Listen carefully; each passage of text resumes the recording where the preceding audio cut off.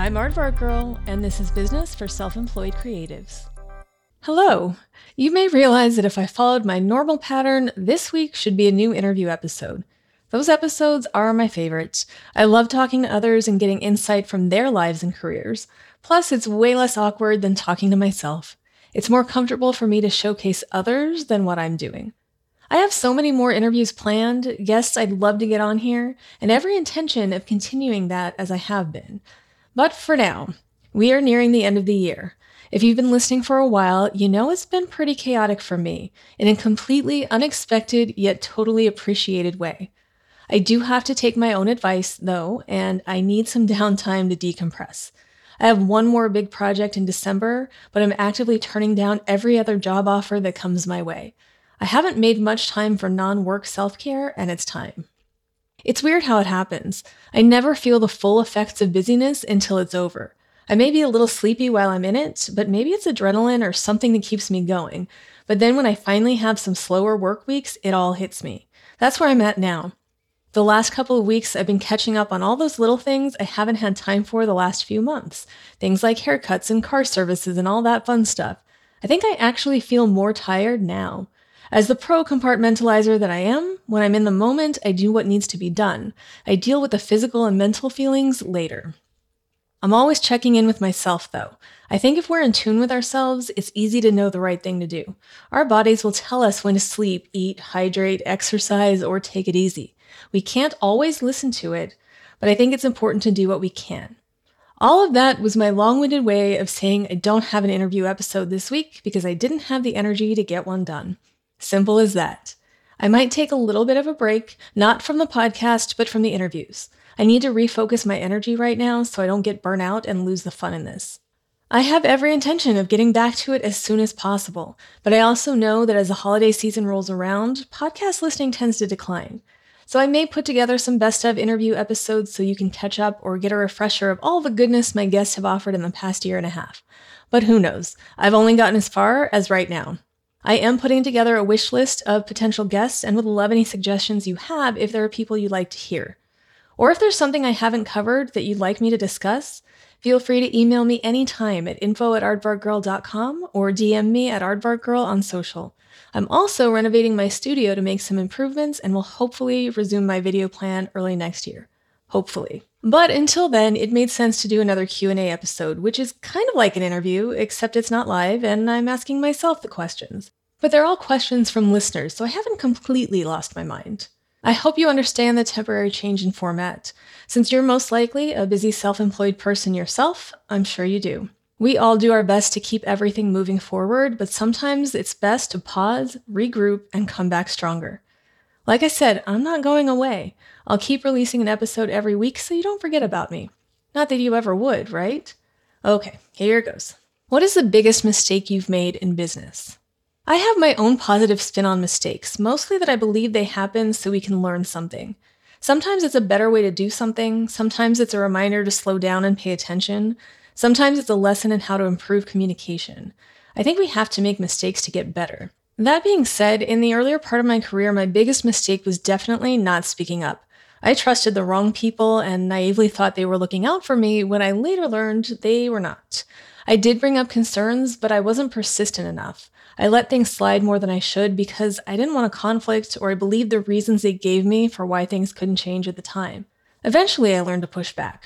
When I moved back to Vegas from LA in 2004, I took a job at a production company. It wasn't the ideal position, but it was at least in the industry in which I'd been working. I needed to find work quickly, and because of that, I didn't negotiate enough for myself. I was 23, and the owner used my age against me. He made reasonable arguments like the cost of living being lower in Vegas than it was in LA, but I should have pushed for more. It was a good learning experience, though. I will always remember a specific moment about a year later. It was time for my annual review. I'd just gotten back from a 2-week trip to Australia, and the company had hired someone to fill in for me while I was gone. I'm sure you can imagine how it felt when I saw her invoice and realized how much more he paid her than me. I knew she had a relationship with the owner, but that didn't make it any better. That showed me that he did know the value of the work I did, but didn't extend that value to me. So when we had our conversation, I was ready. It wasn't just about what he paid my replacement, but I was prepared with everything I had done to improve the company since starting there and all the reasons why the raise was necessary. You can never go into a negotiation thinking you're owed something because you need more money or a certain amount of time has passed. You need to be armed with facts. When we were done talking, he said he agreed with everything I said and that I was worth what I was asking for. But he wanted me to think about it from his perspective as a business owner. He was leaving for a meeting, but said when he got back, we'd finish our conversation. He came back and asked if I had a new number for him, clearly thinking I would have fallen for his trick. Instead, I asked for more and said that as a business owner, I'd want to make sure my best employees knew they were valued and would want their pay to reflect that.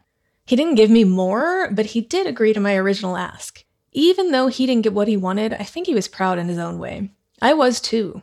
Sometimes it's hard to have those money conversations because you know there's a chance if you ask for too much, you won't get the job or the raise or whatever it is you're after.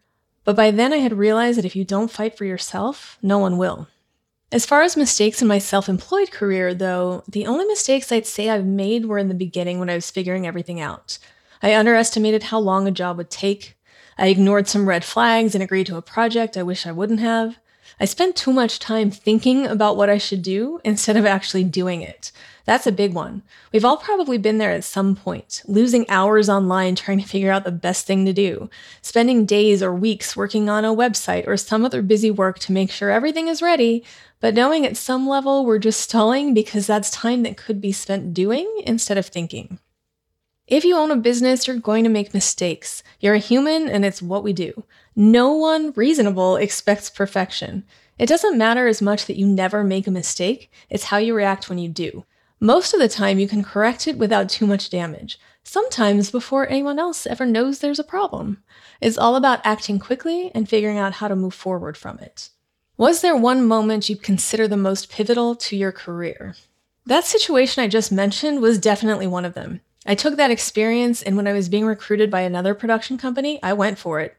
I asked for more than $30,000 than what I was making at the time and made some demands as far as vacation time, what I required in my office, and more.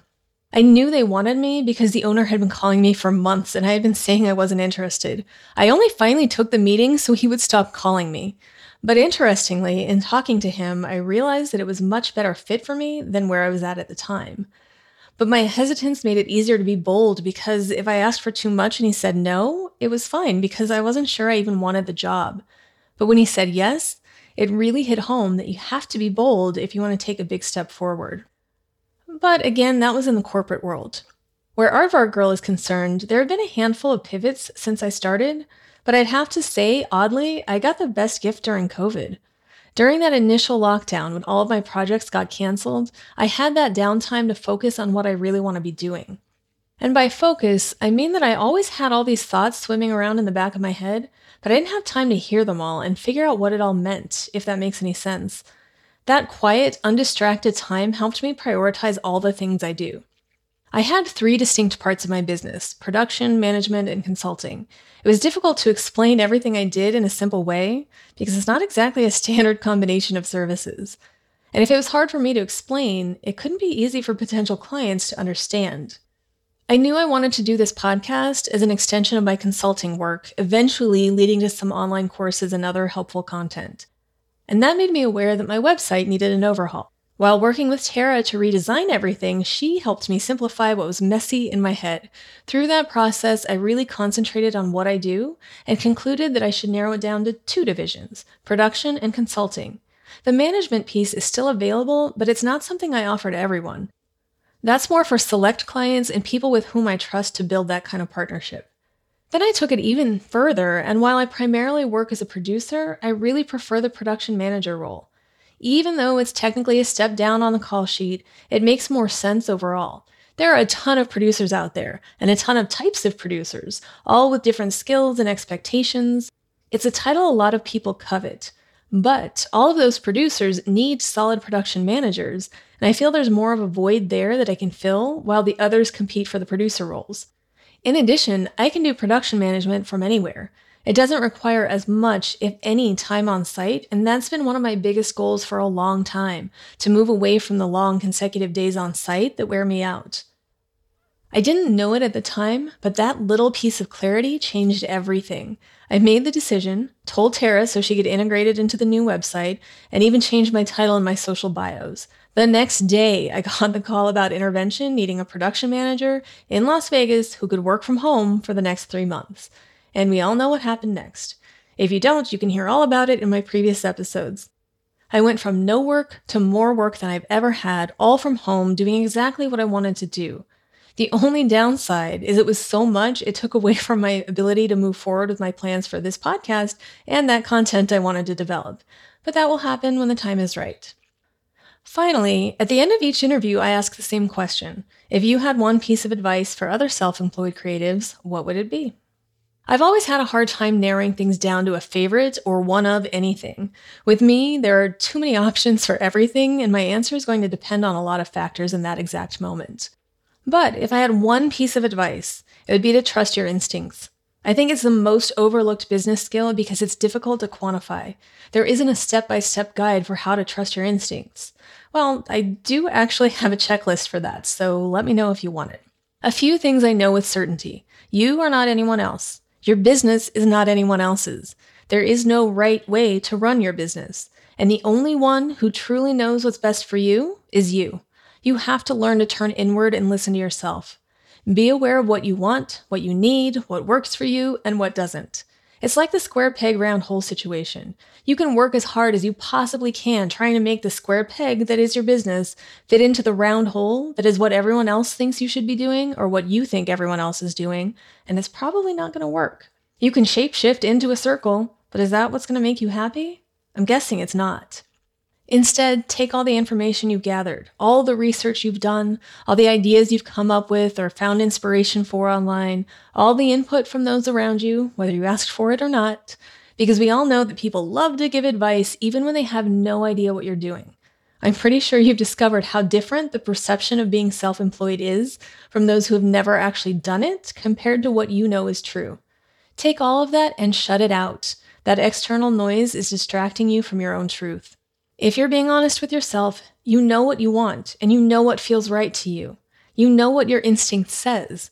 And if you're actively trying to fight it, coming up with excuses to do anything other than what your intuition is telling you, that's just confirmation that you need to do it.